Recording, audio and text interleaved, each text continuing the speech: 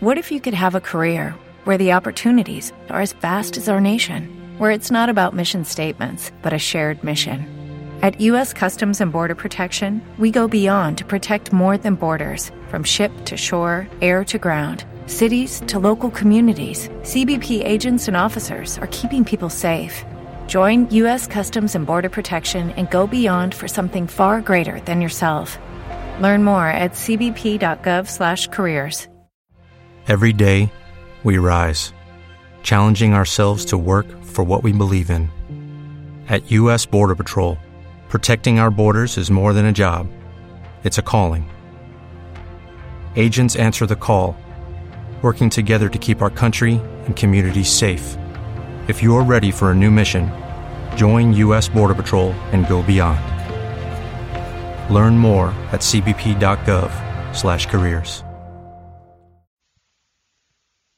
Time for Bloodround. It's time for Bloodround. Kevin grew up wrestling, heavily invested.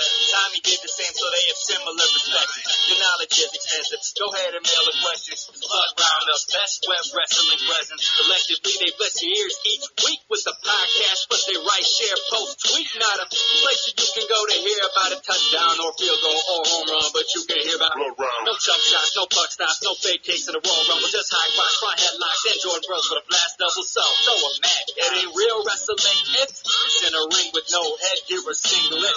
Single best show coming at you now. If you skip an episode, that means you tapped out. Make sure you make weight, better shed a couple pounds. Throw a mat down, listen cause it's time for Bloodround. It's time for Bloodround now, it's time for Bloodround now. It's time for Bloodround now, it's time for Bloodround now. It's time for Bloodround now, it's time for Bloodround now. It's time for Bloodround. Hey, everybody. Welcome back to the Bloodround Wrestling Podcast. Oh, I'm Tommy Baranowski. That's Kevin Clonch. Welcome to episode 299. 299. It sounds like you're buying something from the store. Remember when meals at drive-thrus were $2.99? Vaguely, yeah. Yeah. Now it's like $9.70 or something crazy. It's just ridiculous. The dollar menu doesn't even exist. It's like $1.50 now. And you're like, can I get a double cheeseburger? And they're like, yeah, that'll be $1.75. And you're like, well, I thought it was $1. They go, no, that's a McDouble. And you go, well, what's the difference? And they're like, it's a piece of cheese. What the hell just happened? Yeah, it's crazy. But, yeah, welcome. Again, Tommy Baranowski, Kevin Clonch. Bloodround.com, Bloodround on Twitter at KOATIG for myself, at Clonchinator for Kevin. Bloodround1 on Instagram, Bloodround Wrestling YouTube page. Thanks to Easy Flex Mats, we're putting up some videos on there, some old man tricks. Go check it out. It's a little weird to talk about that, considering Sean Bormet is our guest today, and he works with Bela Glazov, so we probably shouldn't plug our technique. But we're doing it. It's too late now. It's too late. So. You have access to one of those, all right? Whoever's listening, you don't have access to both. And if you do, you're probably with the Cliff Keen Wrestling Club. So yeah, whatever. But exactly. Not everybody does, is my point. And then Adidas Wrestling, go to adidaswrestling.com. Use the promo code BLOOD20. You get 20% off. You also help this podcast. Kevin has some shoes on. Yes. He was in the middle of a wardrobe change. I was in the middle of a wardrobe change because we were recording back-to-back episodes, but in reverse order. And I was in the process of putting on my combat speeds, which I really like. And the reason I chose the combat speeds is because before Michigan was back with Nike when they were with Adidas, I believe the last shoes that they rocked were the combat speeds. So that's why I chose them. Remember when Kellen Russell used to wear the Reds? Well, he won his first national title in the combat speed 3s. Yeah. And then, he won his second national title in, I think it was like the Red Londons or whatever. Yeah. Yeah, the Olympic. Yeah, that was pretty wild. Yeah. But I know my shoes and I know my Michigan wrestling. Well, thanks to Adidas for sponsoring us, and thanks to you guys using the promo code. It really helps keep this thing going, and it's a crazy week. So Tuesday, September 15th, as we record this, there was football this last weekend, which was pretty crazy. Yeah. what the fake fan noise I wanted to talk about. Though. Okay. Okay. I'm in. Why does it suck? I mean, the NFL is a multi-billion-dollar industry, and you couldn't figure this out by now. You couldn't have some nerd, give each guy a keyboard with 30 different noises on there and go. I mean, how hard would it be? All right, so you're working for the NFL, and they're probably like, all right, you have $200,000 to figure out this fan noise issue. And they're like, oh, okay. For wrestling, all you'd have to do is go to some old gym, like old low-ceiling gym, put about 200 wrestling fans, maybe give them some T-shirts or something. They'll be all fired up. And really, you got to just... I wear T-shirts. and really, you just get them to yell. So I was thinking of phrases. So you just come up with like 30 phrases, and then you have an operator with the keyboard in front of them, and then like the code in front of you. And so two, obviously, yelling two. That's a takedown, ref. Yeah. Two. Yep. Like you get that going. Stalling, obviously, that's stalling. That's a pin. Yep. Always popular. Yeah. That's a pin. Come on, that's a pin. Slap the mat. That's a pin. Squeeze. Yep. Squeeze is a big one. Just a general ooh. Yeah. Ooh, like for a nice throw, or it's like like get up. That's a big one. Just a good old boo. A count. Yes. So for the drop down rule, or for when they're kind of close to near fall, count. Start counting. Why are you counting? And give them a pillow. I like. Ooh, I haven't heard that. For bottom stalling. Oh, okay. Give them a pillow down there. Just start yelling at them. See, you're around much more sophisticated wrestling crowds than I am experienced with, as far as the high school level, at least. But I could get this done in one day for the low cost of a couple hundred T-shirts, I think. And the NFL can't figure this out. I'm watching Sunday Night Football at New York, and the Pittsburgh Steelers get an interception, and they cheer. Right.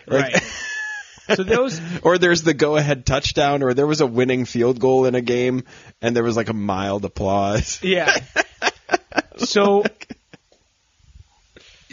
my viewing experience was a little bit different for a couple of reasons. One, when I started, I was watching the game. I'm a Lions fan. You watch the same game. You're a Bears fan. So, right. Sorry, Abro. Our viewing experience was very similar, in fact. Has anyone checked on Abro? I mean, has he been tweeting today? I know. Have we made a 24-hour check on him? Stay strong, buddy. I know it's rough. So I'm at my kid's second birthday party while this game is on, right? Yeah.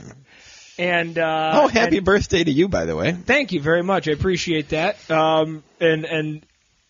But no, it's like I'm at this party and we're hanging out, and people get there around 3:00. We start eating pizza around 3:30 or so, and I'm feeling good. And then the Bears start to come back, and you start making the jokes like it wouldn't be a home opening or a first game of the season if there wasn't an epic fourth quarter meltdown, And then, sure enough, they start falling apart. They do fall apart, and then they're driving down. They throw. For those of you who didn't watch the Lions and aren't in Michigan, I apologize for this walkthrough, but this is what happens. They get the pass, hits Swift in the hands. 99 times out of 100, that's a catch and a touchdown, and yet he drops it. Now, put yourself where I am, which is standing next to my son while he's getting ready to open his first birthday present for his second birthday, and I go, no! I'm so mad. And it's I'm around family and they know me and whatever, but at the same time, I'm sure somebody thought at the time, shouldn't you be paying attention to your kid's party right now? And my answer is no. I will pay attention to my kid's party in 6 seconds when the next play is over with. Or the next two plays, I thought. Of course, we spent all 6 seconds on one play that also sucked. So now that we've bummed everyone out, I don't remember your question. Oh, fan noise? I didn't give a shit about the fan noise. I was already super pissed at that point. Football is football. Well, maybe wrestling is easier for the fake fan noise because it's so predictable. I guess maybe that's part of it. But I thought that was pretty funny. Yeah, for sure. yeah, when the Lions were driving back down at the end of the game, and there's just 2 more plays in the game or 3 more plays in the game. Yep. Remy started being pretty fussy, and I just was like to Courtney, I was just like, "This is you. Like, I'm not." You give me a minute and a half, 2 minutes tops. Like, there's 3 plays, no timeouts left. I can't. Like, Yeah. just can we? I know I'm being a dick right now. But Game's just, on the line, but this is what you have to prepare for. Yes. Yeah. Exactly. It'd be like me. Like, minutes. All right. You know, they drew 141 to start, and the Michigan Penn State duel is coming down to Michik and Roman Bravo Young this next season. Honey, the kid's being fussy. You gotta give me this. The kid's being I'll fussy. take the rest of the night. Don't care. Yeah, this is 90 seconds, It's Harlan. never just 7 minutes, though. I know it's not. It's more like 15. I'm gonna need all of that. But this was even worse because it was really there's 3 plays with no timeouts. Right, Let's just be done with this. Crazy news with the Naveed Afkari. Like, we kind of jokingly talked about that because I retweeted what Trump tweeted just because I thought it was news that the president tweeted about the Iranian wrestler on death row, and then I got a bunch of hate from both sides, which I didn't know that was possible. And I'm used to pissing off countries, though. That was one thing we should probably mention on episode 300 was like me pissing off Chechnya, the Czech Republic, pissing off Russia, pissing off. What was that one? That was the crazy Colombian Venezuelan. Yeah, that was a weird one. So yeah, the international hate sometimes. But unfortunately, Naveed Afkari was executed, and now there are a lot of international monitors peacekeepers monitors, human rights monitors, and some of them are calling for Iran to be sanctioned as far as international sport goes. It's such an interesting thing in Iran, and you know, Willie did tweet out earlier today or yesterday where, I mean, and essentially what he's saying, I'm paraphrasing, forgive me, but it's about to be 2021. They don't allow women to compete in sports. They're not even allowed in arenas. It's not a great situation there. There's a lot of rights being. We're about to be in 2021 in a couple months here. You're like, can't you join the rest of the world yet? Like, I mean, this regime that runs the country, and unfortunately, a lot of Iranians are much closer to that 2021, but this regime sort of does this backwards thinking as if it was 3,000 years ago. I don't think there will be any international sanctions because the evidence really isn't going to be there. Evidence is tough in human rights violations because you basically have to keep records of the shitty stuff you're doing. Yeah. The only person You're suggesting they didn't?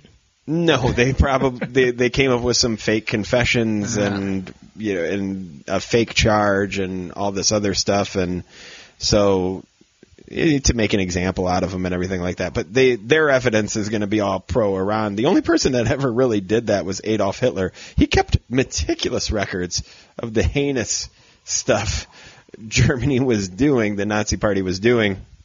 I mean, even with like Slobodan Milosevic in Yugoslavia and the Armenian genocide and ethnic Albanians and everything like that, like they weren't keeping records. They deny it. They still deny it to these days and everything like that. So I don't think anything will come of it, unfortunately, for those reasons. But sad to see such a situation happen.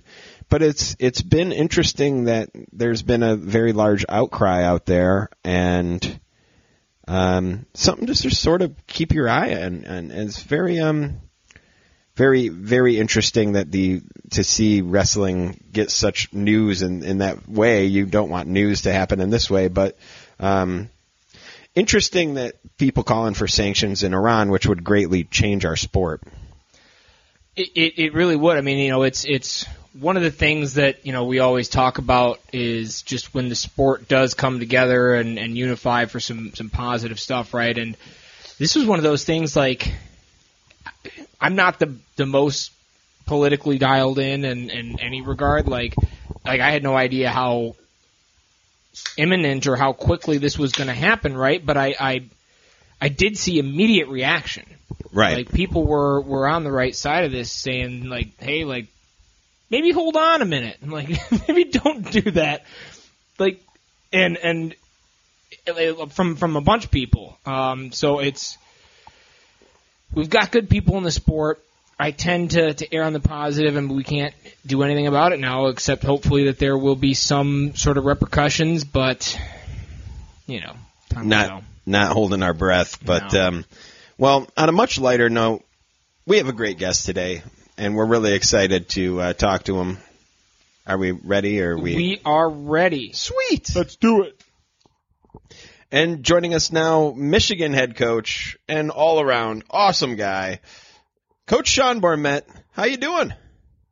I'm doing great. How are you guys? Well, we're doing fantastic. Thank you so much for joining us. You can obviously follow Michigan Wrestling, Mish Wrestling, but and then Coach Bormet is at Sean _Bormet. It's been a long, weird year, obviously, and a lot of weird months, but you got a pretty exciting week ahead of you with the Cliff Keen Wrestling Club getting some matches in. Yeah, I mean, I had the vibes going all day. I had my Bloodround hat on. Nice. From the time I got to the office to the time I got done with practice. So just so you guys know. I appreciate it. But yeah, no, we're super excited. I mean, I we were talking as a staff. I mean, we haven't cornered matches since the Big Tens, so it's the longest time I've gone without coaching, since I started coaching. So we're super excited for these guys to get a chance to compete this Saturday, and I'm excited to get to coach them. Are you working on your challenge brick toss then? I mean, you got to get that arm loose. Yeah, we've had a couple extra rounds at the end of practices. Usually we draw straws and somebody has to be the official, and then we've been working on throwing the blocks at them. It's funny though. You brought some. I had never even considered, and I should have considered this because you got the competitive juices as an athlete, but you have the same sort of adrenaline and the same sort of fire as a coach. Like you pour yourselves into these guys, and then all of a sudden the season ends, and you don't know when you're going to get to coach again. Yeah, like I didn't even think about the fact that you guys are just ready to get out there and watch your guys compete. Yeah, I mean, really, it's, even for our athletes, I mean, I would say, when you talk about, college coaches, college level, club level athletes, I mean, this has been more time off for any of us probably since we started the sport. And, I mean, I've commented on it several times. It's, there was a point, early, when COVID really hit and things were really shut down, like, the second half of March and April and a good chunk of May. And I mean, it had been the longest I've gone without being on a wrestling mat since I was like 8 years old. And, for myself, even with our team, I mean, honestly, I was, I think part of it's optimism and, I think it's more optimism than being naive. But when this thing first started and the NCAAs got canceled, I mean, we sent our guys home. I mean, in my mind, I was like, okay, well, this will last a couple weeks. We'll see these guys in a couple weeks. We'll be back and get ready for freestyle season. And, and then it just kept going, and it's like unbelievable. So, the fact that we're at the point we're at now and we have a bunch of great matches, this Saturday night. I mean, it's awesome. Well, maybe the rest of the wrestling coaches will want wrestling to come back because it seems like you haven't stopped and your energy may have been focused elsewhere, and suddenly you've been bringing some more talent to Ann Arbor with Chance Lamer coming in, the Tanafu twins. You got Alec Daringer coming in for the Cliff Keen Wrestling Club, and then after this season, Patrick Brucky coming in. So it doesn't seem like you've been taking any time off, Coach. Yeah, we've got a pretty, we've tried to focus on all the things we have been able to, in this downtime. Before we could get back into our facilities and train, we would, we had a lot of staff meetings. We would focus on, the recruiting aspects, how to keep moving our program forward, how to keep moving the club forward. We were super excited, when Alex Deringer made the transition to join the Cliff Keen Wrestling Club and be a part of our program. I had the privilege of knowing Alex earlier in his career and coaching him when he was on the junior world team and build a little relationship with him. And he's just one of those guys, like he's so fun to have in the room because one, he's a very special wrestler, but he's also a guy that's just super positive. He's super super fun to be around in the practice room. He's super serious and trains really hard, but he's just got a great approach to the sport and the way he trains, and he wants everyone around him to be better. I mean, he's really excited to be part of kind of a team, a whole club team, and he's excited to go on this trip, and you can just tell even in the practice room watching him work. I mean, he's there to improve and get better, but he's also trying to make everyone around him better too. Well, and that's one of the things I shout out to the Cave Talk podcast. I listen to that as often as I can, and they had him on there, and Malik and Jordan Amin were talking to him, and that was one of the things that I just mentioned to you before we even started recording. Like, he's super upbeat. Like, you have these perceptions of guys when you don't get to see them except for when they're wrestling and then seconds after they get done with the wrestling match, right? And so they're a lot more intense, but yeah, super fun guy, liked to joke around and was laughing a lot. I'm like, man, like, I totally see why you want to bring a guy like this into a program. Plus, he's going to be wrestling against, Olympic and world caliber guys in the room that he's not going to have to try and beat to make the world team. So it's a perfect mix. It's a great training situation. I was just we've been ramping up for these matches, and, I've been, in some of those practices, with Sergey and our staff. And, there are there's some incredible scrambles and, hard-earned takedowns and turns going on, between all those guys in our room. And it's a lot of fun to watch. And that's what drives the level up, and they're very competitive, but they also want each other to get better. And it's just, it's a great chemistry right now. But yeah, anyway, getting back to the Cliff Keen Nittany Lion Wrestling Club duel and plus additional, right? Like, tell me a little bit about kind of how that event got going. Like, Tommy and I have talked about this for a long time and how great it would be to have kind of these RTC duels and to have some of these events and selfishly as spectators and fans of the sport, we want to see it. And so we're trying to talk and say, like, why wouldn't these guys want to get some additional domestic matches, get a feel for somebody they might compete against, bump up a weight, But how did this thing eventually, like, actually come to fruition and get together? Yeah, it's, right towards the end of August, Cale reached out to me and said he was, he had an idea and was thinking about, putting an RTC type duel together with some, just some featuring some great matches. And, both of us, have, bigger, two of the bigger RTCs and clubs and more developed, programs, and, both have some guys around similar weight ranges, that could be really interesting matchups. And, we talked about it. I thought it was a great idea, and I was, I think, Cale's a smart guy, and I've really enjoyed working with him and partnering with him on these matches and some of the ideas behind it. And, so I was on board, and I talked to our guys right away, and of course, they were all excited to compete, just have an opportunity to compete because It's been so long. So, it really just started. He reached out, and it just kind of built from there. And obviously there's some other clubs and RTC guys also. I mean, we kind of have, the majority of the matchups, but there's some other, like, some other clubs and RTCs involved, bringing guys in, like Lehigh and, UPenn and, it's just really, I'm excited about every match on this lineup. Well, and it just makes sense, kind of like you said, with two awesome bald wrestlers getting together and using the brilliance of the bald head. I mean, I'm right there with you. I mean, and to come up with such an awesome event like this, like it's as soon as you guys both put out kind of that ambiguous September 19th tweet, I think like the Twitter wrestling universe was kind of like, wait, what's happening? Is this really going to happen? And then, it's one of those things where you think it might happen, but then it does.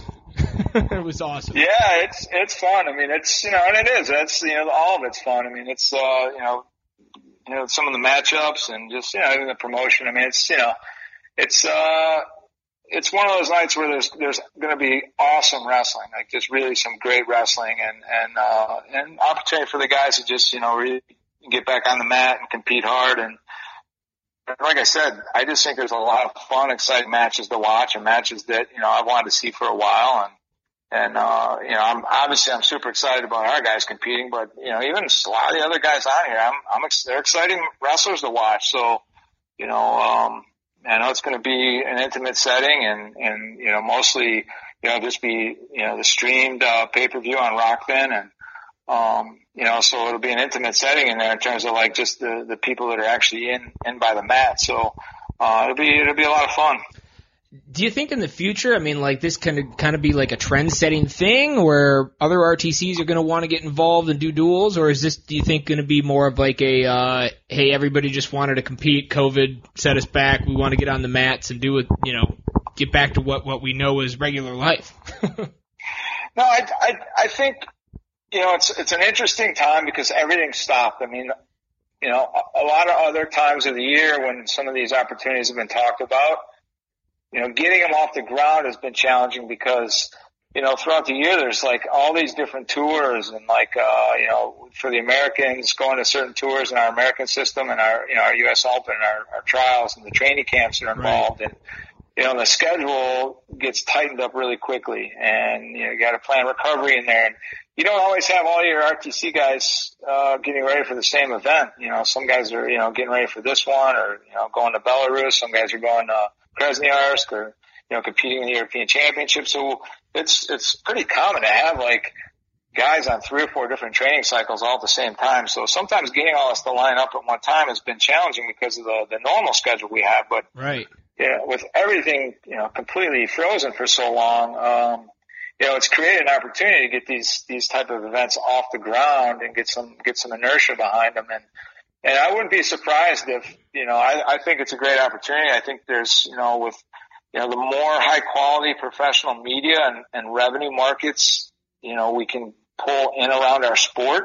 I think the more these opportunities can exist, for the guys to compete and put some special events on. I completely agree. And there's so many matches jumping off the page here, but, Dom Abinator getting a chance to wrestle Jaime Espinal. Jaime is a veteran, 35 years old, Olympic silver medal back in 2012, a guy who's always been around. A lot of wrestling fans probably know him from the Pan Am scene and everything like that. I mean, what... And with Dom getting some success in the Asian Championships and a few international things, I mean, he's got to be really excited for this match. Yeah, no, he really is. I mean, he's excited. He knows, he's got some, some special things he does and some big moves, and it's just an exciting matchup. And Dom's been, he's been in there working pretty hard, and I've seen a lot of development from him. Over the last couple of years, as he's gotten more international experience, because Dom's a guy that he really didn't wrestle much freestyle in high school. I think, he wrestled and went to Fargo one time. That was it, because he played football. He was a great football player at St. Ed's in high school, and just, he didn't do a lot of freestyle. So I've really, it's really been fun to watch him develop and continue to have success, at the international level. Yeah, he's one of the guys that I'm super pumped to watch wrestle and get back out there. I'm probably most excited for the Massa Abdurakhmanov matchup. Abdurakhmanov obviously an incredibly successful international wrestler as well. And then the last time we were watching Logan Massa wrestle freestyle, he was knocking off Mekhi Lewis and Nazar Kolchitsky and having a lot of success too. So yeah, winning the Bill Farrell, right, or the U.S. Open. Yeah, he had a great tournament back in December. Strung a lot of really, really great matches together. Did a lot of nice things on the mat, and he's been in there working hard too. I mean, Logan is pretty consistent with his training. So, he's really poured himself in, taking advantage of being able to wrestle a lot with Pantelio and Abinator and Miles Amin and Alex Deringer, and he's had a good body of work leading up to this. So that's definitely an exciting match. I mean, because Bexod's, he's really tough, got a lot of experience, a lot of big match experience, and they have some similar aspects to their styles of wrestling. So I think it's definitely going to be a great match. Yeah, that's great. And then I think the U.S. Open was a bit of a surprise for a lot of people for Logan Massa to go out there and win it, but it was also one of the first times it seemed like we've seen him healthy in a good 24 months prior. Yeah, he fought through, pretty long string of injuries, which took a toll on him a little bit physically and also a little bit mentally, wears you down a little when you're in those situations. So I think, that Olympic redshirt year, was a huge benefit for him, and he put a lot of work in, and I think he made a lot of progress, and then we had that long layoff again. So I'm just excited. I know he's really excited to get out and compete. Logan's a guy he loves to train, but if he could choose anything, it's wrestle hard, live wrestling. He loves to compete. He loves to wrestle hard in the practice room. He does all the other stuff, but those are his favorite things to do. So I know he was hoping he would have an opportunity to wrestle in this event, and we were able to make it happen. So I know he's really excited for it. He definitely seems like the person who would be most ready to get back out there and compete for sure. So Logan's a guy. He'll drill. It's like 8 to 10 minutes of drilling, but really, after 2 minutes, he wants to start going hard. So he loves to compete and wrestle live. So I know he's pumped. Don't we all, right? So speaking of wrestling live, I mean, did you and Kale talk about a match? Just throwing it out there, maybe 1 3-minute period, I mean, listen, Kale's a smart guy. I mean, him and Casey, I honestly think he brought Casey on, because those two have been studying me closely since 2011. I mean, these guys, they can't quite get the clean, crisp haircut down like I have it. And they're constantly trying to compete with me and study, all aspects of my work. It's very I don't difficult. know if these guys, if they cut each other's hair or cut their own hair. I mean, I got my own barber, and this guy's unbelievable, super consistent, best cut in town. And these guys are always studying me. So, it's driving them nuts. I know they're going to be trying to compete hard in the corner, this Saturday night, but in terms of the wrestling, we haven't even been able to get to that point yet. There you go. Well, are you straight razor on that, or? I got the close clippers. No guard. There you go. Yeah. I like it. Well, obviously, regarding the 2019-2020 season, you guys redshirted a lot of people, and it ended so abruptly, right? Not right, but being a coach, obviously, you got to take some good things away from the year, So what are some of the things you saw from some of the underclassmen that really stood out to you and will help the future of the program?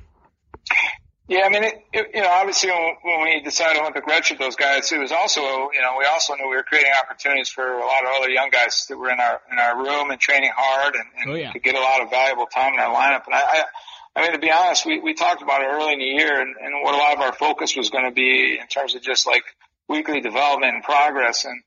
And it was clear to us as a coaching staff. I mean, from the beginning, there was a total commitment and an excitement for them in terms of focusing on weekly development. And, along with the discipline it requires, we saw that from that group. And I think they quickly learned, how hard they could compete and what the level you had to compete at was, especially in the Big Ten. And, and I know, our team, there was a lot of people that they didn't have us penciled in anywhere in the top 25 when they saw we were Olympic redshirting these guys. And,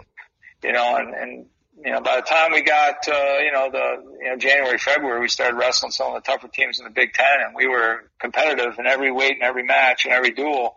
Our guys, I was proud of them, and I thought they did a good job at the Big Tens, and And that mindset mentality is just carried over, into this summer once we got back. And, as we've brought back some of our Olympic red shirts, I mean, the momentum's just carrying over. So, I thought it was, we had a lot of positives coming out of this past season. The mentality seems to just be there right now. I mean, you have Mason Paris, who's just a workhorse. I think he powers like 3 small towns on the weekends. Just to keep in shape. And then we had Miles and Malik on the podcast I don't know, sometime this summer, and when we brought up Jack Medley, they were just like, he's a psycho. But the good kind of psycho. But the good kind. Like, he just will outwork everybody. And he was just a pleasant surprise from us wrestling fans. Obviously, you on the inside probably wasn't as much of a surprise to you, but you have 2 guys like that just step in on such a season and lead by that kind of example. It just seems to show in the program. Yeah, I saw our chemistry really develop last year, and the chemistry was developing around the pride that these guys were taking and the hard work they were doing, and the consistency and the discipline it takes to do that for a whole season. And Jack Medley's definitely a guy that, I mean, he lives it every day. I mean, every day he lives it, and the way he approaches everything he does, maximum effort, positive attitude. He doesn't put limits on himself. He really pushes it. And, and he was our anchor, 125. And then you go all the way to the top with Mason. And, Mason's, same way. I mean, he just exploded, and, he's really been, just developing since the minute he set foot in our program, and he's another guy that, as successful as he was in high school, he was a 3-sport athlete. His freshman year at Michigan was the first time he ever really kind of focused on wrestling full time, and his ongoing development is just, has just continued to increase, week by week. And, and even like now, I literally at least once a week, sometimes twice a week, I'm getting a text in the early morning from or later in the morning, our strength coach, when he gets back. He's texting me like some new record Mason has broken, with strength records, and but in between those 2, we got a whole roster full of guys right now that are just, they love being back. They're training hard in the weight room. We're doing a lot of skill development, and I think, that's, getting them to really, at this time right now, we all love to compete, but right now we don't know when the next time we'll compete, collegiately is. So, just working and developing the mindset where these guys just love to compete in the room with what they're doing and what their development looks like from week to week. I mean, that's just it's been great. Well, it's cool watching, on Instagram and whatnot, you guys running through the ARB. I grew up in Ann Arbor, so I was kind of always took some of those things for granted, right? But then I'm like, oh yeah, it would be awesome to be an athlete and just run through the ARB as the sun rises, and how beautiful and serene a setting that would be. But, obviously bringing back such a strong lineup this year, all the guys from Red Shirt and coming in and just fitting right into the lineup at the right time. You got Cam Amin jumping in there. You got, just a million guys jumping right back into the lineup too. Like, I don't really know how to pose the question. Like, you guys are expecting a big year. You're I think ranked second in most of the polls going into the year. Like, what is the mindset, or what is the message to the team at this point? Yeah, really, it's, there's an overarching excitement, for everyone about a season right now, from our team to our staff to our alumni and our fan base. And I think it's awesome. I mean, it's great to be recognized as one of the top teams, like, going into a year, but honestly, right now our guys are just, man, they're so happy to be back together in our facility, doing what they love to do, with the camaraderie and pushing each other. And, we're constantly reminding them, like, everything's on paper. You got to prove how good you are, like, every day in your work, in our sport.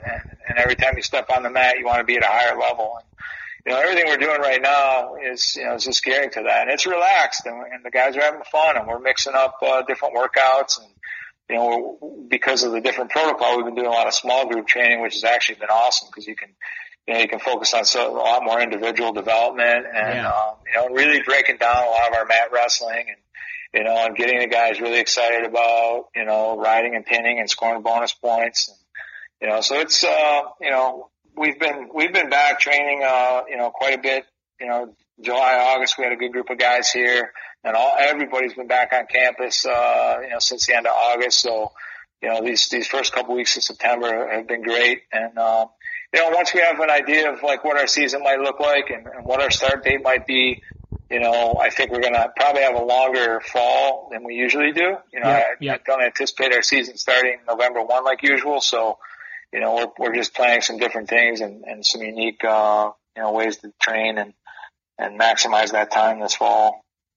No, it's completely understandably, right? I guess, one of the questions I had here was, with things being so unique and whatever other adjective you want to use to describe the last several months, like recruiting still obviously has to happen, right? So as far as reaching out to people and figuring out how to bring people in, like what were some of the unique challenges during the typical recruiting period? Yeah, I think, there's been two phases. I mean, the 2021 recruits who haven't been able to visit a campus yet or meet with the coaching staff face to face or spend time with the team because we've been in this dead period since the middle of March. Right. So those kids, it's been, mostly it's just been challenging, because we call them, and I love recruiting. I love meeting the young guys in our sport and their families, and I really enjoy recruiting. So I enjoy the home visits. I enjoy watching them compete at tournaments and watching how they their body language before a big match, or how they interact with their teammates and their coaches. I like watching all that stuff, and so not being able to do a lot of the face-to-face stuff has been a little bit, it's been probably more challenging for the actual recruits than our staff. We can watch a lot of stuff on film, but you can't experience it the same way over a FaceTime call or Zoom. We've done some creative things with our Zoom meetings and trying to give kids some experience, and we've done some different videos to showcase our facilities, and we've done everything we can within the rules, but it still doesn't take the place of the official visit or being on campus. And we've had some kids, like one of the things that's been so challenging, like even, some of the 2022s we've had some 2022s, and like, some of the top recruits, very top recruits, like on our campus recently, like just with their parents, like looking around campus on their own. And, we know they're here, but we can't talk to them. We can't see them, and it's just like, oh, it just kills you because, you just love to spend some time with them and their parents and showcase your school and your program and your facilities. And, but I also know, and, with the 2022s, this is temporary, and we'll get past that. At some point, this dead period will get lifted,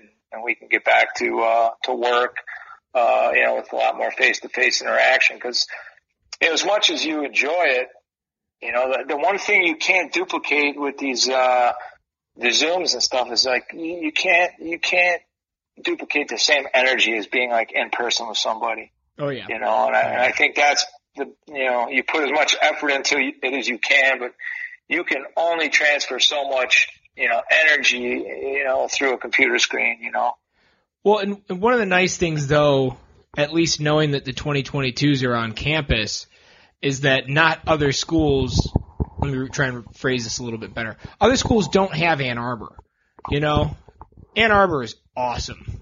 Ann Arbor is better than other campuses that they may or may not be visiting without also being able to talk to coaching staffs, right? Like, if you're just judging a recruiting visit on the geographic location, Ann Arbor is definitely in like the top 3. Yeah, for sure. Yeah, I mean, our environment, our campus, our town, our community, the people here, the facilities, the incredible academic and athletic tradition here. You can't photos and images and videos don't do it the true justice as being here, walking around and feeling that for 48 hours. I mean, it just doesn't, you can't compare it. Absolutely. So, we naturally got through one of the questions that I had here for you, so I'm going to go down to the last question here. And it's basically bringing back some of the Olympic red shirt guys. You know, the way I kind of had the question lined up is what can we expect from the lineup. But I guess what I kind of want to amend it a little bit, like, are you know, Michik, Amin, and Massa and some of these guys getting back in the lineup, like, how pumped are they to get back to, like, real grind college wrestling? Like, you know, I mean, you take an Olympic red shirt, you're doing a lot of freestyle, which is fun, but, like, now we're getting into it. They're ready to go again. Yeah, when the Olympics got postponed, you know, well, when the NCAAs got canceled, then we started hearing about Olympics, and I was like, I mean, for those guys and everything we put into this, you know, the past year, and for the opportunities they have in front of them, you know, at Tokyo, you know, my stomach was in a knot because I was like, I wasn't sure. Are they going to cancel it? Are they going to put? I mean, because it's very, you know, like almost unprecedented to postpone Olympic Games. We've had them canceled, or, you know, but I was like, then when they decided to postpone it, I was relieved. You know, I was super relieved to hear that because the worst thing in my mind was canceling them. And I called all of them, and you know, even some of our other club guys that are really, you know, they were really pushing for 2020, and they weren't, you know, I wasn't sure if they would keep competing afterwards, but. You know, as I called, you know, Stevan and Miles and Logan, you know, those guys basically, you know, they all were super excited that the Olympic Games were just being postponed. And, you know, and then we started talking about what the college season might look like and how to approach just all of that. And those guys, you know, they were, it was a quick decision for them. They know the opportunity, our team has this year. And they are really excited you know, as long as we can have a college season, those guys are excited to put the Block M on their back and put their best effort in as seniors, you know, with the goal of winning some NCAA championships individually and as a team. And, you know, those guys are excited about it, and that's trickling down throughout our whole roster. And everyone knows the work, you know, the work that needs to be done. I mean, the work's got to be in there to have a confident Michigan team on the mat that's, you know, excited to compete and score points and, just, you know, ready to compete extremely hard and is ready to, you know, put as much fun into the season as they possibly can. You know, being Michigan fans, we are so absolutely pumped to watch everybody come back, this year and to see what the season's going to look like and, you know, whatever shape or form the season looks like when wrestling happens, we know you guys are going to be there to win it, and you know, we're super pumped to watch that. I did only bummed out about not seeing 17 Amin family members in the corner at the MSU Open again, though. Yes. I mean that's. Well, let me tell you, you know, I have no doubt that the entire, you know, Amin wrestling community will be rallying around Cameron Amin for this year and years ahead. I mean, he is a special wrestler, and he's real. You know, I think he's a little, you know, he's been flying under the radar a little bit, and he redshirted last year. But I've been watching his development this summer, and the time he's putting in, the focused work, and man, I am excited about Cameron Amin. Well, the Amin wrestling community is definitely a good way of putting it because they have mats at their houses. He didn't miss out on much training time. So. Yeah. Oh, I know. And Sam and Mike bring so much energy, you know, to everything. I mean, I've known those. I mean, those guys were hosts of mine on my recruiting trip here, so I've known those guys for a long time. Oh yeah. And their energy for this sport and enthusiasm is the same as it is now as it was back then, and it's awesome. Without a doubt. And we're gonna let you go here, but. I did have a final question. Dominic Abinator wanted me to ask you, who is the real champ of the upper weight belt? Well, you know, Dom has challenged me many times. You know, he has had possession of the belt here or there, but you know, over the last 4 or 5 years, the championship belt is predominantly hung from my locker in the locker room. You know. This week leading up, you know, the last 2 weeks actually leading up to the event with, with Indy Line Wrestling Club. I haven't even wanted to extend a challenge out to Dom and see if he wants to shot at the belt. I just, I'm not willing to give up the belt, and I'm also, I got to keep his confidence high. So, maybe next week, he'll get another shot at it.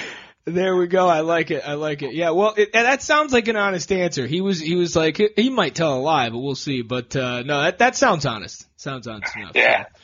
I like totally. it. Well, thank you so much for the time. We're going to break down the matches, kind of one by one after this. But, again, we're huge fans. Truly appreciate you taking some time out of your day to talk with us about everything that's going on. And we're super pumped for the event. Yeah, thanks for all the support and your guys' enthusiasm and everything you do for wrestling. Yeah, thanks, Coach. Appreciate it. Do our best, sir. Thank you so much.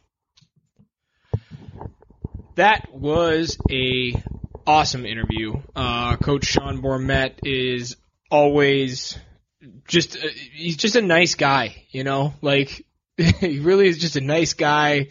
He's fun to talk to, easy to joke around with, but you can also tell, like, just in his voice, how genuine he is and how committed he is to the athletes and everything, and it comes through. Like, it's easy to see why he is as successful a coach as he is. Whether it's bringing in talent, whether it's developing the talent, whether it's bringing in coaches, like, Michigan's doing well.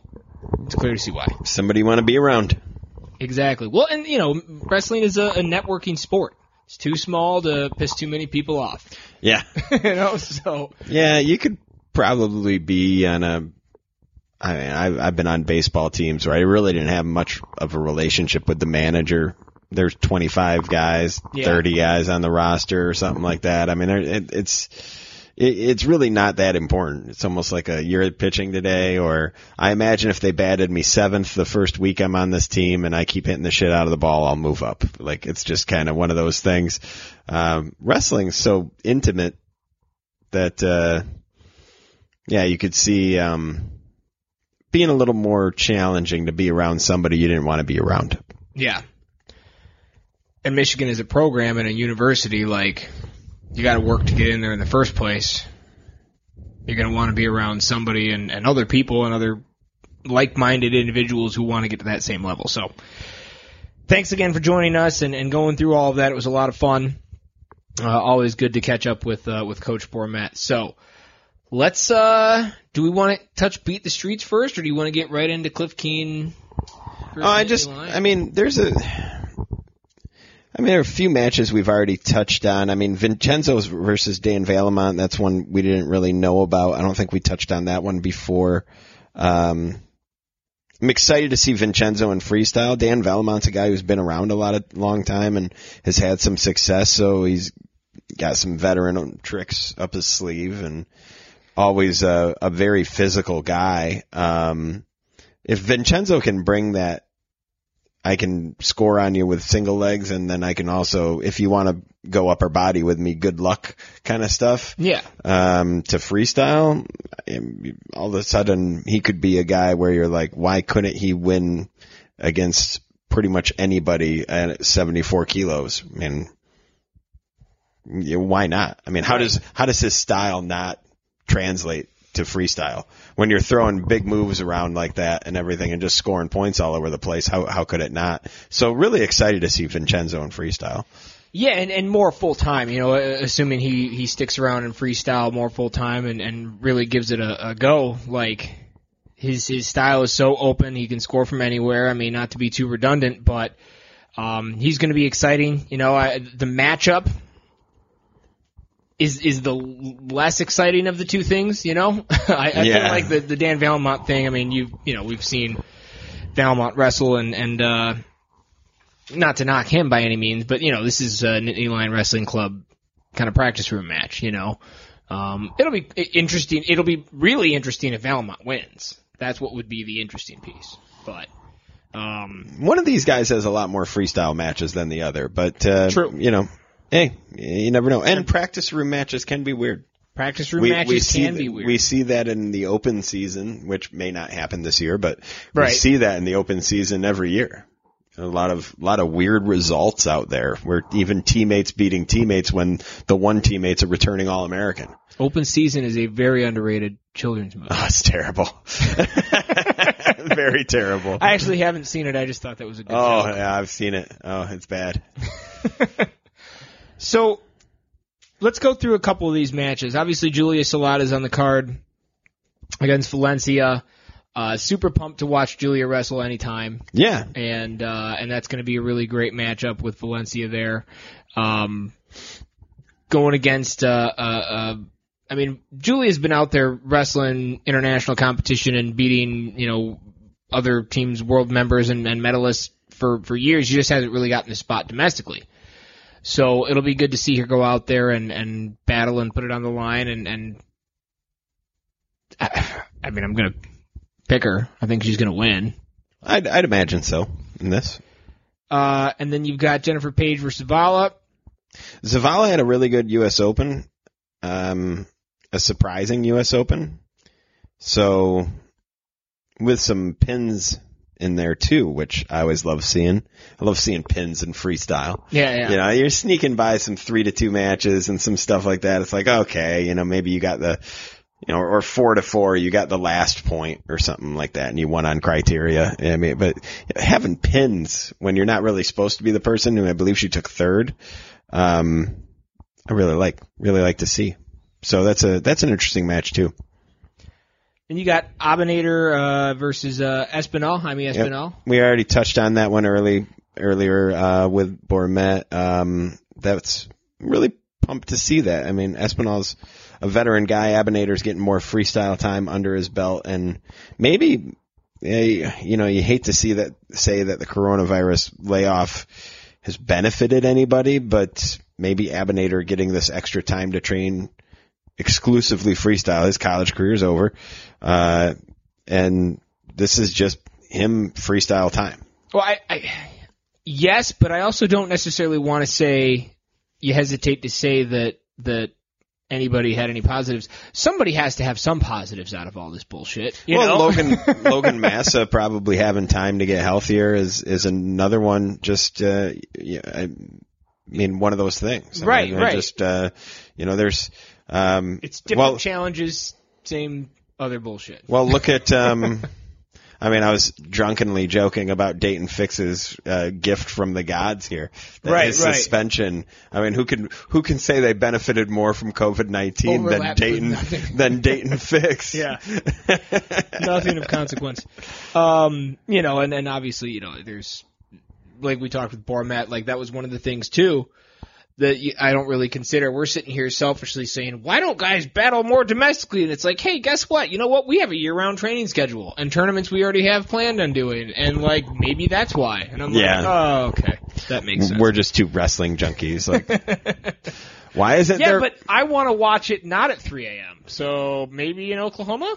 Why can't I do cocaine on my desk at 10 a.m.? Exactly. But no, Thanks a lot, Puritans. Is that from something? I feel like that's from 30 Rock. Okay, yeah. There we go. Yep. I have been watching a lot of 30 Rock recently. Nice. I'm proud of you. Yeah. I got at least involved until we're alternating between that and New Girl, which is also very good.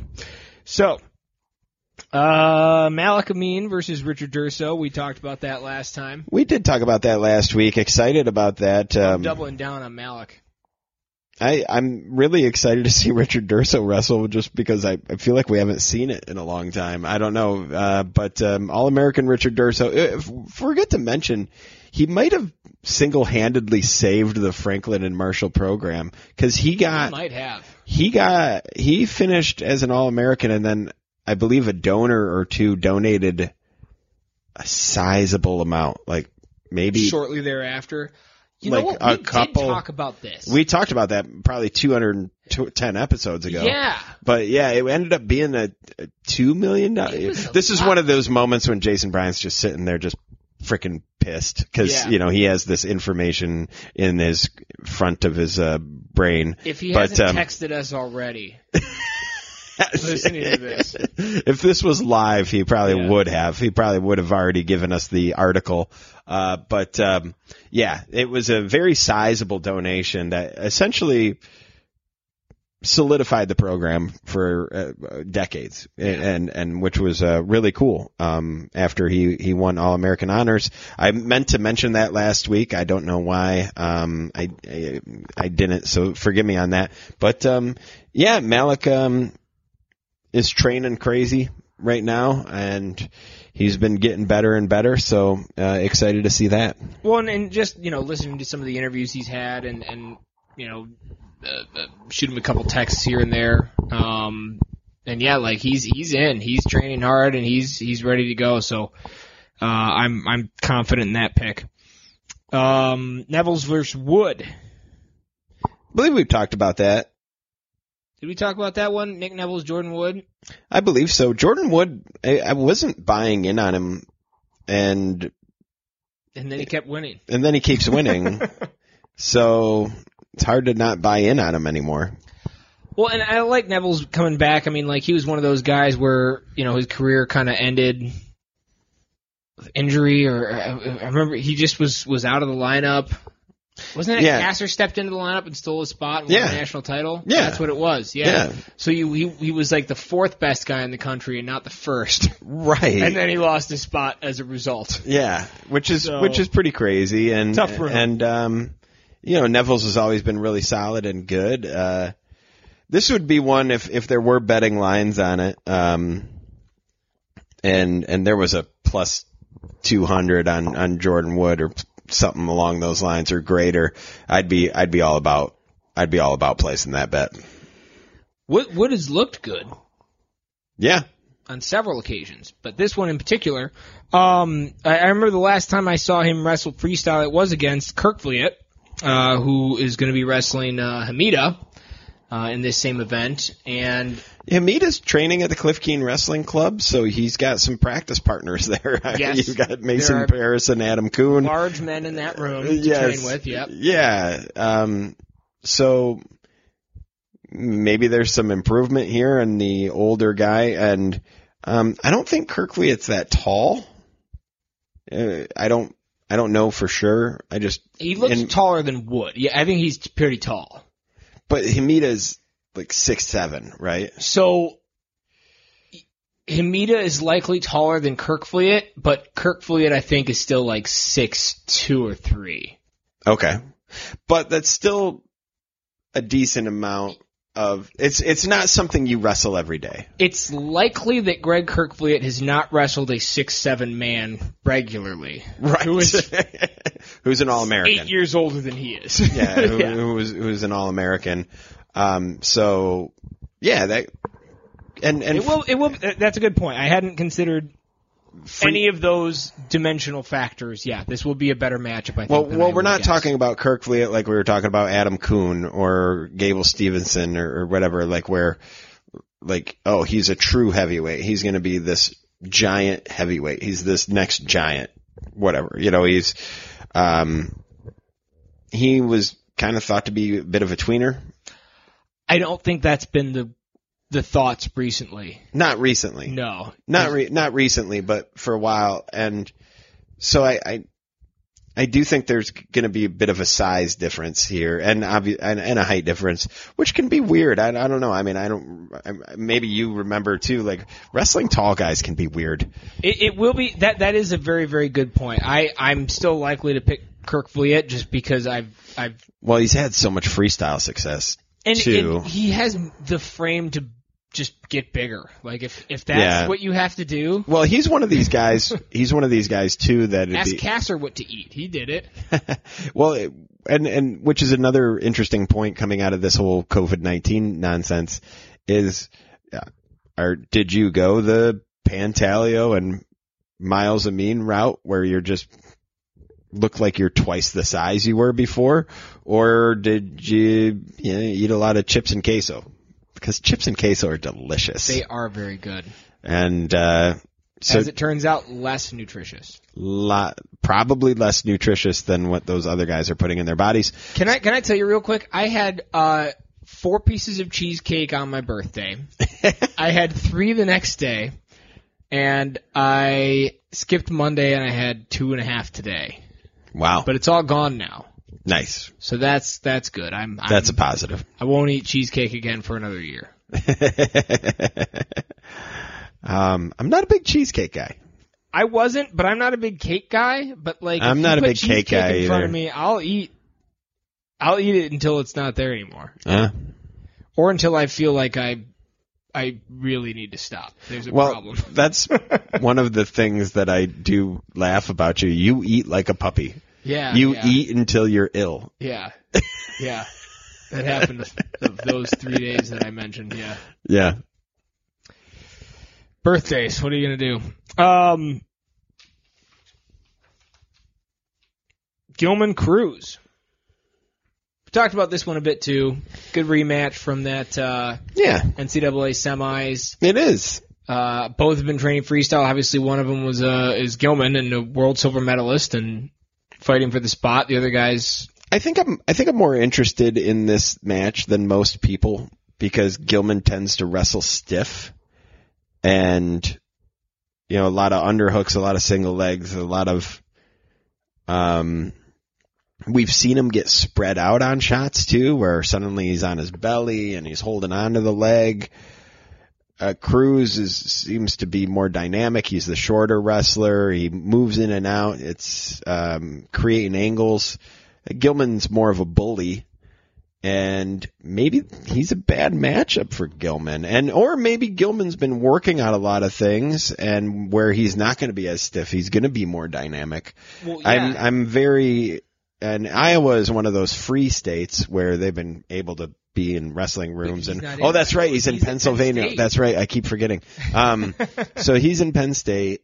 And so he's with a new coaching staff.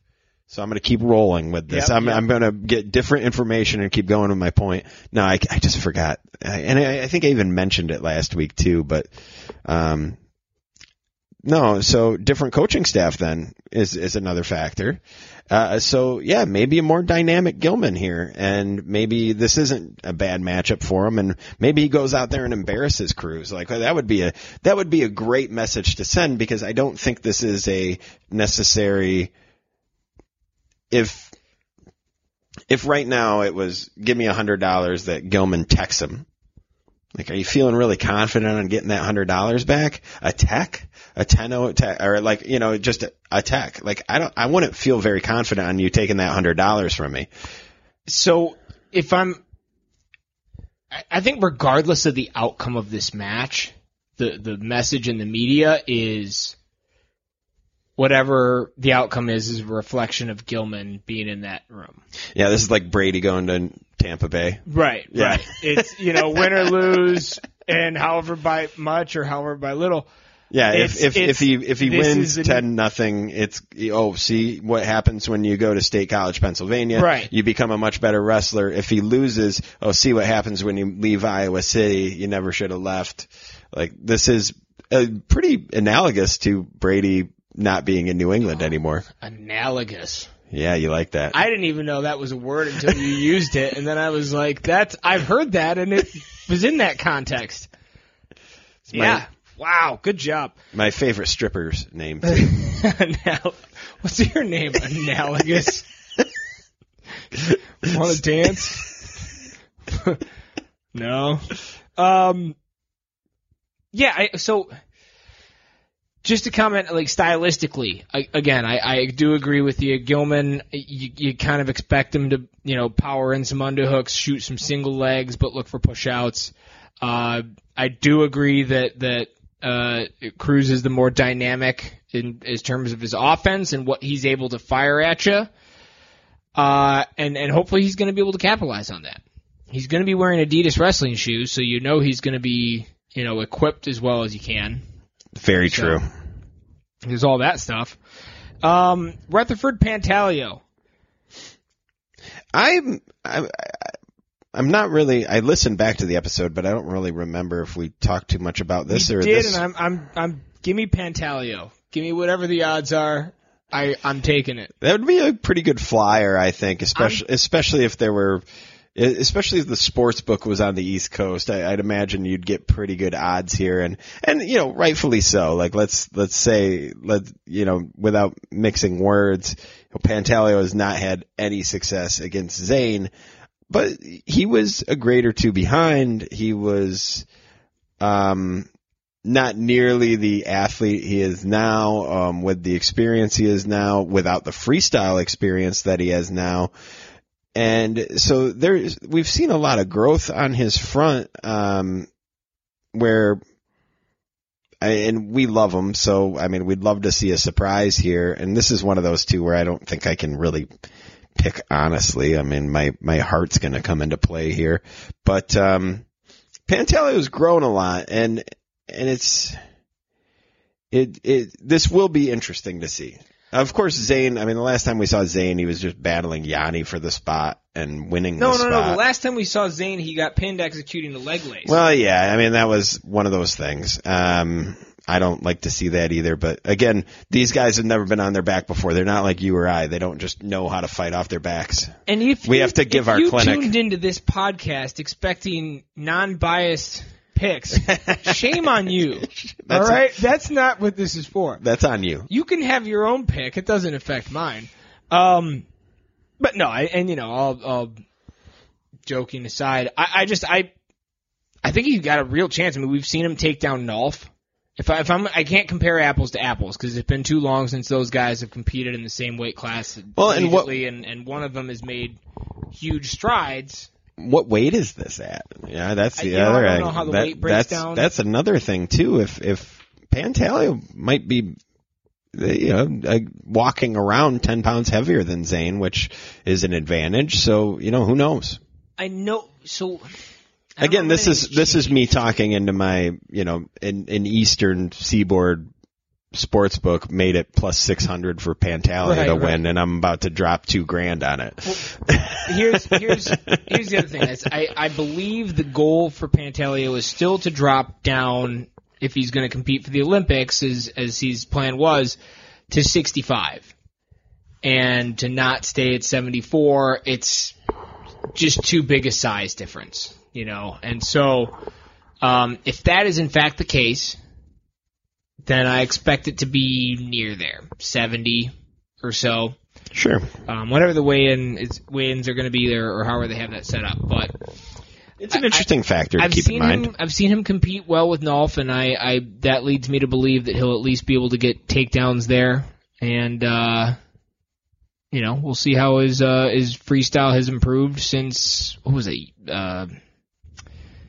U23s was the last time we watched him wrestle freestyle. I think he wrestled in the U.S. Open in December, but I could be wrong.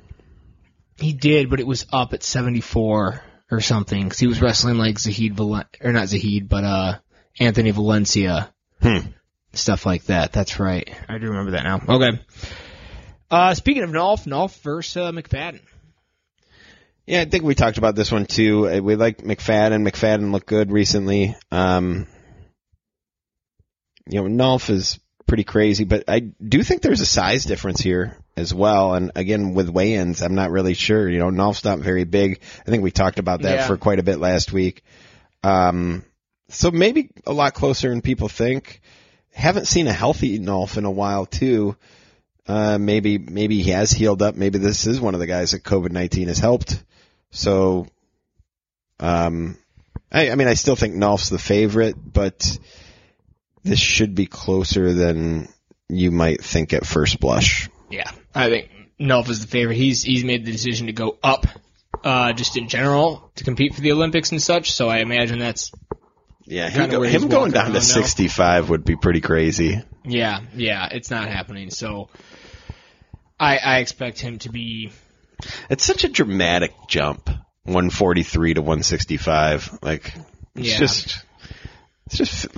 figure that out. Well, it sucks because I'm so very clearly a 70-kilogram guy, but now my Olympic dreams are shot. Yeah, I know. You can't wrestle for Baldistan. No. Baldistan is not a country, sadly. Our flag would be fucking dope, though. Just a Gillette.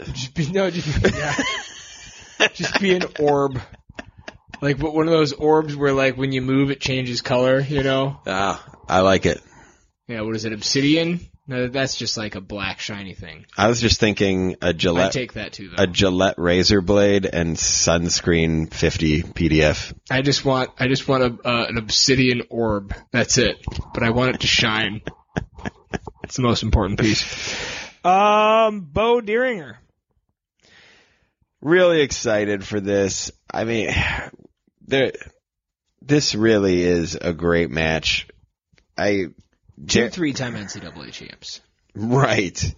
I think people forget how dominant Deeringer was and that he's been able to move up, and he wrestled Dake really tight at 79 kilograms, was probably the second best wrestler in the world last year at 79 kilograms, and has been at it for a while. And Bo Nickel, we don't really know if his motivation is really more MMA at this point. I mean, him wrestling 97 kilograms for the trials and last year was just kind of ridiculous.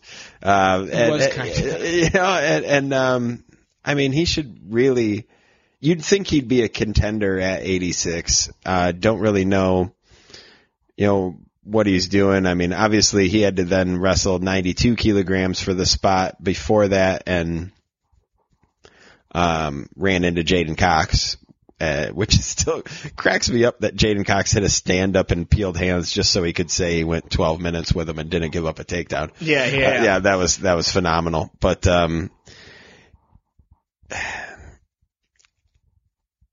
I think Deeringer wins this match. I really do. And I know that's pretty crazy to a lot of people, but I do think he wins it. But Bo Nickel's capable of anything. So it's not like I'll be sitting there going, what? Yeah. If the over-under on this match were 15 points, 15 and a half, let's say, what do you take? Man, I mean, I'd love to see that over, but that's a lot of points in a match. In this high level of a match, that is a lot of points. I think these guys go for it, because I don't see Deeringer, letting up. I think Deeringer's going to go out there with the game plan, which is he's going to work to get to his 2 or 3 really good ties and takedowns that he knows he works towards. Yeah. He's going to hang on the head. He's going to work for elbow control. He's going to work for some post doubles and attacks. And Bo knows that probably, and Bo gets a little reckless. I think both of these guys think they can go out there and win a long-fought battle in 6 minutes, and they're both going to attack over and over. I could see both thinking, all right, I watched the film, I can stop the fireman, I can stop the sweep single, I got this, and maybe get overzealous. And next thing you know, he gives up a couple 4s, and then he's bouncing back. And so I could see the over. I mean, that's a good over-under line. I like it. It's a pretty solid over-under line. I don't see this being like a 5-2 match. I really don't. I don't think they're going to be. I mean, this is ultimately, what does this matter? You know? These are guys who want to compete. The reason this is happening, nobody's been able to wrestle for 6 fucking months. You know? Yeah. So these guys want to go. They want to get out there. They want to battle. And I think that's what you're going to see. This is a great card. There's a lot. It's insane. It's stupid good. First of all, that's a lot of matches. It's a lot of matches. And then it's a diverse set of matches. It is a very diverse set of matches with some names that we haven't necessarily seen in a while. Some international flavor. Did I miss Bexad versus Massa? This time around. Dude, that's my favorite match. Yeah. We talked about it with Bormet, but I'm super pumped for that one. Those two guys are going to go after it. I mean, Massa's going to try and do crazy Massa things. He's going to dive at ankles. He's going to do shuck bys. He's not afraid to throw people. Abdurakhmanov is as seasoned and I don't mean that as the quote unquote old way, right? He's seasoned means he's old. I mean that in he's been on the scene for a while and had a lot of success. He's been in international tournaments for years and qualified the Olympics and made world teams and medaled, right? So, yeah, it's going to be sweet. Bexad's 30. I mean, you could have told me he was 40. I probably would believe you. It just seems like he's been around forever. As soon as he was done with college, he was just competing in world championships. He might have been competing in World Championships before. Was he Citadel? I believe he was Clarion. Clarion? No. Who was the Clarion guy? I don't know, but there was a Clarion guy, and then there was Bexad. His bio doesn't say it. That's weird. Gold medal. Da-da-da-da-da. You're right. It doesn't. Well, while we're he's also 7-0 in MMA. Oh. Good to know. Huh. I could have sworn he was Citadel. I feel like we've also had this conversation before, and I've been wrong. But anyway, it's going to be an awesome match. Yeah, he was Clarion. He was Clarion? Yeah, Bitch. tickle my balls. You're right. Well, that was the bet. So, getting into the Beat the Streets, though, real quick, wanted to obviously... we went over a lot of these, but no big announcement this week, though. Yanni versus Kinchigashvili. Say that 3 times fast. I know, right? No, that's going to be awesome. Like, it's insane to think of, like, the people that Yanni has wrestled in some of these matches, you know? Like, who did he just end up wrestling? Was dude from India, Barang. Yeah. And ended up beating him. Yep.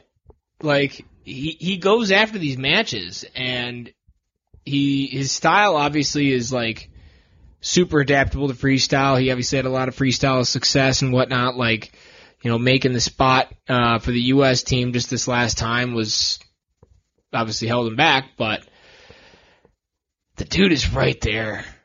He's going into his junior year, right? Like, yeah, and Kinchigashvili is a little bit of a tweener. He cut down to 57, and you know, he came up for 2019 to 65.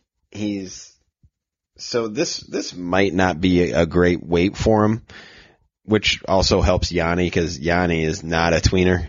I mean, he's cutting to get to 65. Mm-hmm. But you want to talk about a guy with experience, silver in 2012 Olympics, gold in 2016 Olympics, gold in the 2015 World Championships, hitting that duck under with like a second and a half left on the clock. Yeah. To win a gold medal, which was so awesome. Silver in the 2014 World Championships, bronze in the 2017 World Championships. So he's also a 3-time European gold medalist. So, really good at Chinese checkers too, I hear. Yeah. He won a silver in the Europeans back in 2011, which means he was only 19 when he did that. That's pretty crazy. I mean, so obviously some decent tournaments the guy has taken home some medals from. Well, and you know, great job by Beat the Streets to set up an awesome card. You know, that's going to be going on this Thursday at 7:30 is when the wrestling starts. I believe they have kind of a cool thing going before that as well too. So you know, make sure you check that out. Is this on Flow? It is on Flow, yeah. Okay. 6 p.m. Eastern time is when the annual benefit and virtual telethon starts. So check that out. But yeah, I mean, you know, we've got a lot of stuff going on in the next several days. So be ready to go. Check out this podcast. And then we've already recorded and dropped our we'll be dropping our 300th episode, you know, after we drop this one. Not like immediately, but a couple days. Be ready. We'll let it air out a little bit. A little early release for you. Yeah, we just wanted to talk to Bormet first with the... Well, this event and everything. Yeah, with the event and everything. I mean, it was chances are to preview the event, and then Brent Metcalf's having a baby. So it's... had to get them both done this week, but we we adapted, rose, and overcame. We did. Yeah. The difficulty it's going to take for me to not make it. Yeah, stop myself. Yeah, you got a paracord. The only reason I stopped myself, by the way, is because I couldn't think of a good joke. That's too bad. It's tough because we did the first one, and now I got a second one that I got to have. Well, I'll go. You go. Okay, so, legit dropped Chloe off at middle school yesterday. That was a weird one. Yeah. That's my little girl. So her school for the first couple weeks went virtual, which was bullshit, by the way. They went for like 3 hours, and it was nonsense. I don't know. I was very disappointed. But anyway, so those poor teachers, they're heroes. So they had to actually go to a full day of school starting yesterday, and so I'm just dropping her off at middle school, and I'm just kind of remembering going to Rockford Middle School when I was in middle school. I went to a Comstock Park Middle School, but I remember going there to compete, like going there to wrestle, going there to play basketball, and I scored my first touchdown in rocket football in the field behind there because it's the old high school. So it's like I got a lot of memories of going to that school, and and she was a little nervous. She didn't know where to go. Like, she didn't know where, like, first couple classes where there wasn't really an orientation or anything. Right. So she was just kind of like, I don't really know where to go.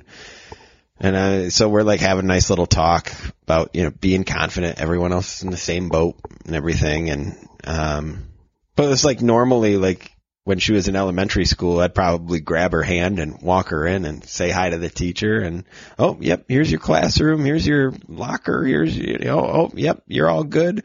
Give her a hug, okay, see, and now it's just like, all right, get out of the truck. Like, yeah. We'll see. Cause obviously she doesn't want me to walk her in either. No. There's definitely not. But then it kind of cracked me up though, cause she's probably like 5'6" at this point. Like she's at least, she's a giant. And these other 6th graders that were getting dropped off in the same boat are still like 5 foot or 4'6". Yeah. The backpack that they have on takes up their entire torso and head and Yeah. And so I was just kind of like, she's still little. She's just in a big body. Yeah. So that actually made me feel better. Yeah. She should feel confident walking into that school, being like, all right, I'm at least the biggest girl here, Yeah, the biggest one in 6th grade. Right. The fact that there's 7th and 8th graders there, too, is just weird to think as well. But, so I think I had one of those moments where I probably drove for like 10 minutes after that, and I didn't remember driving. You're just thinking about everything. I was thinking about a million other things, and I was just kind of like, where am I going? Like, oh shit, like am I getting on the highway here? Like, shit. So yeah, that was an interesting moment yesterday. That is wild, man, and what, not to reiterate things we've talked about before, but it is crazy. I moved here 10 years ago, and she was teeny tiny, and that's crazy. It's just weird. Time moves too fast. I didn't have any kids then, and I have 3. And Yeah, you weren't married yet, and I remember you and Elise came over for dinner, and Elise was just sitting on my floor in my living room playing with Chloe, because Chloe was a year and a half or something like that. Yeah. So, and she was doing the girl thing when you don't have any kids yet. Like, ooh, I get to play with a little one. Right, and so we're over there talking wrestling and whatnot. And she's sitting in the living room floor playing with the baby. So, it was, it's hard to believe, man. It really is. It's wild. And, I guess, Miles turned 2 on Sunday, and that was a lot of fun. I guess, the funny part is every one of your kids is a little bit different, right? And everybody has, their own personality and characteristics or whatever. And it shows up early, too. It really does. It's crazy how it does. So, we're singing happy birthday to Miles, and he's not shy. Like, he's not a shy kid at all. But, And I'm also going to do that thing where you attribute like positive characteristics to things that may or may not display that, but they're your kid, and so that's what you do. But like he's kind of like humbly sitting there, like just kind of stone-faced. But you can tell he likes it. He's soaking it in. And we're singing happy birthday to him. We're singing, and you get to the happy birthday, dear Miles. And as soon as you say his name, he's just got, like, the one side of his mouth goes right up. He's so pumped to be the person that everyone's singing to. Happy birthday to you. And then you got to blow out the candle, and we're going, blow it out. And my oldest Cortland is like, blow it out, Miles, blow out the candle. He's just the opposite, right? Like no humility, just do it right now. Why aren't you doing it? It should be done by now. Why isn't it done?